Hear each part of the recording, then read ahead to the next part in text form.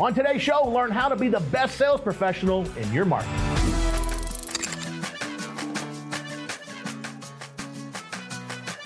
Now, before we get started on today's show, I want to make sure you're all getting signed up for Epic 2023 in Las Vegas. It's going to be on March 16th and 17th. We have an amazing lineup of keynote speakers and educational breakouts. You will not want to miss it, so get signed up today at epic2023.com. Now listen, if you're a little hesitant for any reason, go to epic2023.com and click the sneak peek button. Fill out the form and you'll get access to a free video package from all of our presenters so you can check them out before you sign up. Now, just one more thing before we get into today's show. If you're not signed up for any events, whether it's an in-person event or a virtual event, take a look at the event calendar at events.mycontractuniversity.com and get signed up. They're all absolutely free for all members, so take advantage of it and sign up for some events today. Okay, folks, let's get started with this week's content. Today, we've got yours truly, Mr. Gary Alex and Drew Cameron, all in the studio to talk about how to be the best sales professional in your market. Let's go, guys. So welcome to this special broadcast, how to be the best sales professional in your market. We're going to cover three topics today. I'm going to be talking about the concept of consistency in the sales process. And then Drew's going to talk about being unique at your profession, at what you do at the kitchen table. And G-Man's going to be talking about be accurate. And we'll explain more about that as we go through. I will tell you at the end of our discussion, they'll have about 10 or 15 minutes for questions. So if you have questions or comments, jot those down. We'll have an opportunity for you to ask those at the end. So let's get started and talk about being consistent. You know, I wrote a book called The Power of Consistency, and I think most people understand the concept. One of the things I write about in that book is that, you know, consistent sales results come from consistent sales activities. Random sales results come from random sales activities. So it's kind of common sense. If you think about it, for example, maybe in sports, let's say you've got a baseball player and they get into a hitting slump, right? They're not really hitting the ball the way they normally do, right? Does the coach come in and say, hey, I want you to try a new style of hitting, right? Forget the fundamentals, just get up there and do something different. Of course, they would never do that, right? Because it's the fundamentals that produce results. It's the basics that produce the results that we want, and it's doing those on a consistent basis. Think about the golfers, right? The golf, if you're a golfer the way I am and the way Gary is, and I don't know about Drew so much, we got to get him out more. It's about the consistent, that's what you're looking for is consistency in your swing. I will tell you it almost never happens, at least not with me, but that's what you're shooting for. If you're a football player, and let's say your quarterback's out there and throws an interception, right? The coach doesn't bring him in at halftime and say, hey, we want you to change your throwing motion, right? We would never do that. So we understand that in most endeavors, consistency is the key. There's kind of a right way and a wrong way to do things, and doing things the right way produces the right results. Now, the challenge becomes doing things the right way on a consistent basis and doing it where it's second nature. Let me describe what I mean by that. If you've ever had the experience where you're ending your day at work and you're driving home, and as you're driving home across town, you're following the directions, obviously, you're making the turns and then following the street signs where you're supposed to go, and maybe you're on the phone with a customer and having a cup of coffee and you got the radio playing and you're not really thinking about where you're going. And then suddenly, without ever thinking about it consciously, you pull up in your driveway, right? We've all had that experience. Now, what I want you to think about is this. Think about the very first time you went to that house, before you bought it, before you rented it, whatever the case was. Could you just drive there without thinking about it? Of course not, right? You had to have a map, a GPS, a realtor, somebody, something had to help you get there. But once you made that journey back and forth from, your business, your job, and your home, eventually the directions to your home went from your conscious mind to your subconscious mind. And that really is the key to getting in, as Drew would say, getting into the flow. This whole company is about getting people into the flow, because when you get into the flow, it's about doing things second nature. It's about doing things subconsciously, automatic. So it's the same thing with the sales process. If you're making, let's say you're making $100,000 a year and you want to go to $200,000 a year, are there specific directions you would need to follow? Of course there are, right? Certain things you do in your sales process. You might emulate someone who's very successful. You might go and go through Drew's sales training or my sales training or all the above, and you kind of figure out what you're going to do in the house, right? But at first, you're going to have to really concentrate on the directions of doubling your productivity. But after a while, when you go back and forth, And through that process, eventually, the directions to $200,000 a year goes from your conscious brain to your subconscious. And now, just like driving home after work, you can do it without thinking about it consciously. So the key thing here, I think that most people, understand the concept that consistency is the key to success. But the real challenge is to make that consistency automatic, to make it second nature. One of the examples I often use is a metaphor that your brain is like a highway system, right? If you think about the highway system in your town, you've got interstates and on-ramps and off-ramps and bridges and tunnels and all these various complex road designs and different things. And on those roads, we see cars, right? Cars are driving down the roads.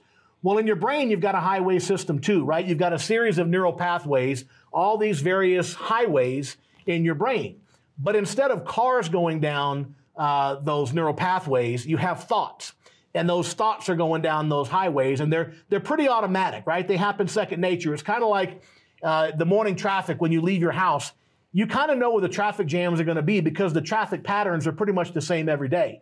Well, it's just like our thought patterns. They're pretty much the same every single day. We tend to think about, the same things, and we think about those things the same way. In other words, we think about money and sales and our relationships or whatever. We think about them the same way almost every single day. It's almost like we got this, this routine just going on, and it's the same thoughts, the same likes, the same dislikes every single day. So here's the point. If you have this road system in your town, let's say you live in Dallas, and you want to go to Houston, and you follow the highway to Houston, how often do you get to Houston? 100% of the time, right? You're going to get there every single time. But what are the odds that if you follow the directions to Houston, you actually end up in San Antonio? Right? That's not going to happen. If you want to get to San Antonio, you got to go on a different highway system. And so if I have a set of directions and a highway that takes me from point A to point B, if I want to go a different direction, I got to follow a different highway system. Well, it's the same thing in your brain. You see, all these thoughts that are going down the neural pathways in your brain, they're getting you to a particular destination, a very predictable destination. And that predictable destination is exactly where you are in your life. With your career, your income, your money, everything that you think and do, the culmination of every thought you've had in your life, every behavior you had in your life, have led you exactly where you are today, right? It goes without saying. What I want you to understand today, or at least I hope you understand, is that when we're there together, I'm going to take you through a process based on my book, The Power of Consistency, that's going to teach you how to recreate those highway systems in your brain. And again, it's a pretty simple process, right? It's not exactly rocket science. It is brain science, but it's not rocket science, right? So the process is simply to get clarity on exactly where you want to go, identify the things you need to do to get there, and then you got to program those to be kind of the new habitual thoughts, the new consistent thoughts about your sales process.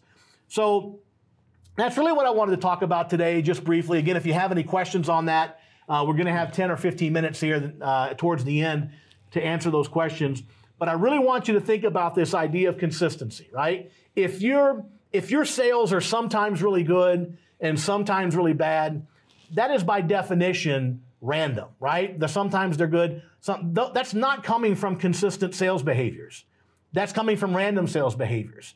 Now, we all know there's some cycles weather cycles to our business, but we shouldn't have these wild differences, especially with our revenue per lead. We may run fewer leads in the slow season, but our revenue per lead should stay roughly the same if we're doing the same things. We all know that sometimes we tend, when it's really busy, to cut corners, and we do things differently. And we kind of get away with it because the weather helps us. But you get into the shoulder season and try cutting those corners, and it's going to be a very bad result. So with that, what I'm going to do is to invite Drew and Gary into the conversation, and just like to get their opinion on this concept of consistency. Obviously, it's something that they both teach and leverage in their own businesses, and just want to kind of get your opinion, Drew, in terms of this concept of consistency. And then G-Man, hopefully we'll be able to see your beautiful face up here in just a minute and get your comments on this concept as well. No, I love it, and I love your book, and because it's exactly that, right? It's the power of consistency, and the way to get into flow state, as you kind of talked about, is you've got to be doing things consistently, repeated behaviors, right? That's how you get good. You develop that habit, as you kind of talk about. I saw one of your podcasts this week where you're talking about developing a habit and undeveloping a habit as well, right? Because sometimes you have to unlearn certain things to learn, to layer in the new concepts, for them to take and to stick.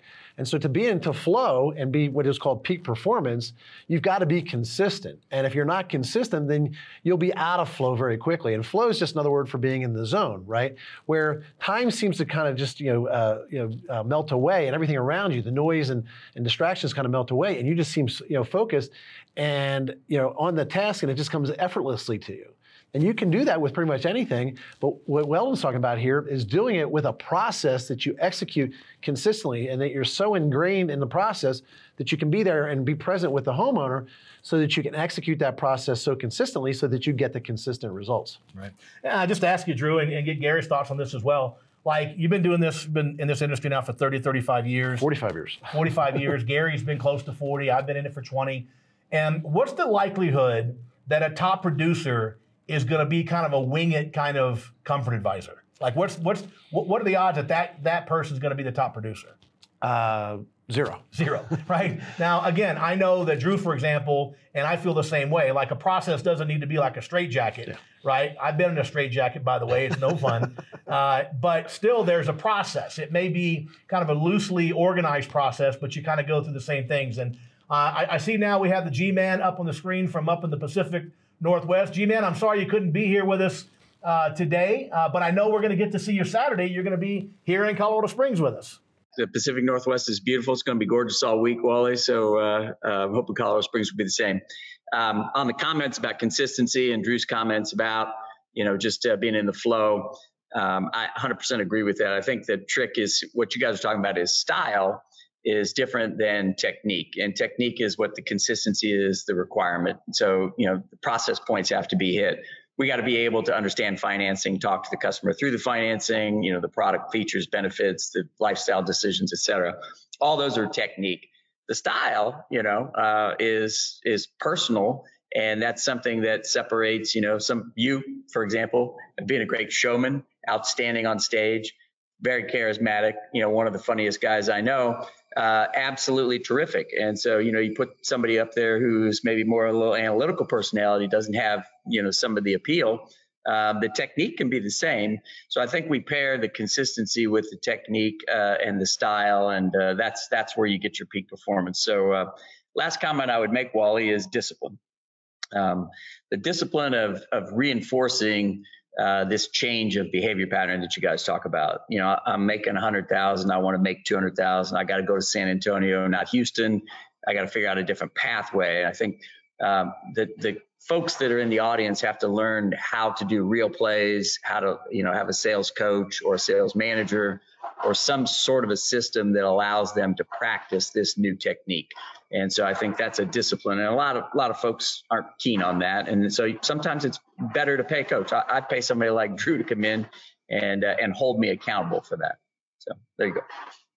Yeah, that's a great point, that the consistency is reinforced through the real play, the coaching, that type of thing, right? And the distinction that you make between style and technique is really interesting. I never thought about it that way, but it really is. So what we're talking about here is the consistency is the technique, but your style is going to be your style, right? And Drew talks a lot about that in his teachings, that, you've got to be flexible and perform, according to your style. So that's the topic of consistency. With that, we're going to move on, and Mr. Drew Cameron is going to be talking about being unique in your profession. Yeah, thank you, Wally, and great to have you as well, Gary, and Jeff as well. So, let's talk about being unique, because once you're consistent and you can execute the process, like Gary said, there's style, but also as part of the process. And let me share the screen. As part of the process, you would definitely want to be unique, right? Now, some people talk about being unique or being the best, and then some people say, well, why can't I be both? Well, let's kind of take a look at that, right? And if you had to pick one, what would you rather be? A lot of people say they'd rather be the best. But here's the reality of it. You can be the best of one, meaning you can be the best at something. But that doesn't mean that you'll always be the best at something. Someone could evolve and get better and surpass you. And so you're the best of one. But when you're unique, you're the only one. And so you can be unique and be the best, but you might be the best but not be unique, because there might be other people doing what it is that you do. And so while you can be the best at something, it may be for a period of time, it may not be for all time. But see, you can always be unique. And you can be the best at something, and you can be the unique at something, but you can also be unique at really everything when you think about it. And so we talk about being unique. Some people say being different. Well, different always means that you're comparing and contrasting. And if you're doing so, there's a reference point. And I want you to be aware of what's going on out there and others that might be out there in the space, but I want you to be the best that you can be, okay, at what it is that you choose to do in your unique style, as Gary said, because that is ultimately what's going to make you unique. And when you are unique, you're just this one-of-a-kind thing. You're the only one. It's not the best one, you're the only one. And you can always do that in everything that it is that you do. Now, somebody may come along and try and copy you, but you can always evolve, right? And so I always like to say in sales training, that, hey, I suck by my own standards, right? And so does everybody else.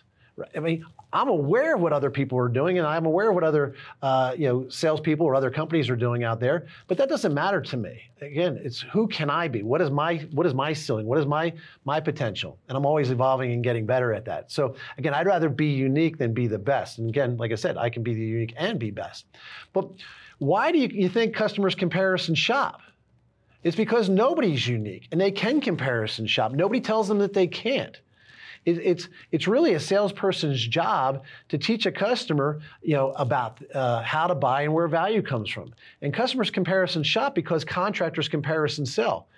Most contractors are always referring to themselves or other companies, especially if a customer brings up the other company, or they're selling product, they're selling commodities, they're selling the things. And when you tend to sell things, customers focus on the things, and you tend to own more of your things, meaning they tend to sit in your warehouse longer.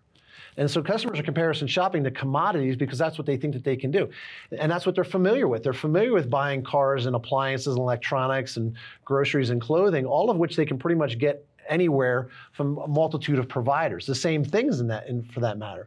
But what it is that we do, 70% of the manufacturing process takes place in the home. But yet if you don't tell a homeowner that, they don't understand that 7% of their happiness is going to come from the contractor, not the box that they buy. So customers comparison shop because contractors comparison sell. And if you were compelling, there'd be no comparison. And so compelling is a step towards being unique, and that's what we want to really focus on. And so when we get together in Nashville, that's what we're going to do a deep dive on how to be compelling, how to be unique, and how to make sure that you're comparing yourself to a standard that you set in their mind, because you're going to teach them how to buy based on the standard that you set. And everybody else has to measure up to that standard. It's not me versus any other company or my products versus anybody else's products. It's all of us versus a standard. And I can basically make the standard be unique as well. But I'm a huge fan of Star Trek: The Next Generation. And this is a picture of one of the Borg. And in that, what they're doing there is this entity is assimilating human beings to all think and be exactly alike. And I like this because I think this is what happens out there when contractors get their contractor's license, right? They worked for somebody and they did things in their own special, unique way, and they decided to jump into business because they thought they could be something unique, special, different, better, and more than the company that they worked with. And they had this entrepreneurial seizure and they jumped into business. And then guess what? They assimilated. Right? And they became like everybody else in the market, and they compared themselves to everybody else in the market. And they say, we have to price like everybody else in the market, and there's a race to the bottom in selling like everybody else in the market on pricing. And they market like everybody else in the market. And so when you become a contractor, it just seems like resistance is futile.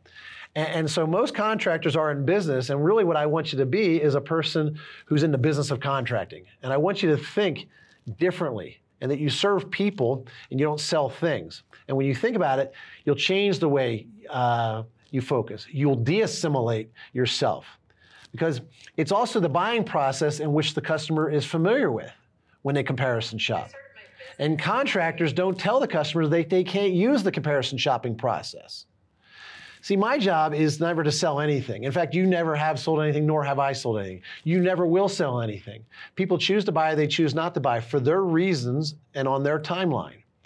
But they don't know how to buy install products and services. They're not used to doing this. They get to maybe do this once or twice in their life at the most. But they are used to buying vehicles. They are used to buying appliances. They are used to buying electronics. They are used to buying clothing and groceries and all these things that are commodity based, where all the value is inherent to the thing, where all the value for the things that we sell comes from the people and the processes and how we install them, the design and the craftsmanship and the installation, the verification and testing out of the process, and then the service and the maintenance thereafter. It's how you're answering the phones and how you treat people and how you make them feel. It's not about the things. I can get the same vehicle from 6 different Ford dealers, or carrier equipment from 6 different carrier dealers, or Trane, or Lennox, or Goodman, or Manna, or Daikin, Rheem, Ruud. It doesn't matter. It's all great equipment. These guys make fantastic equipment.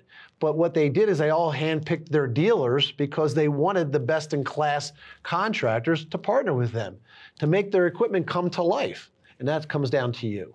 And so your job is to really help a customer understand that the real value comes from your people, your processes, and that's what makes you unique. And that this comparison shopping process actually is going to be, do more damage. And like I said, when you're compelling, you are unique. And so how can you be unique?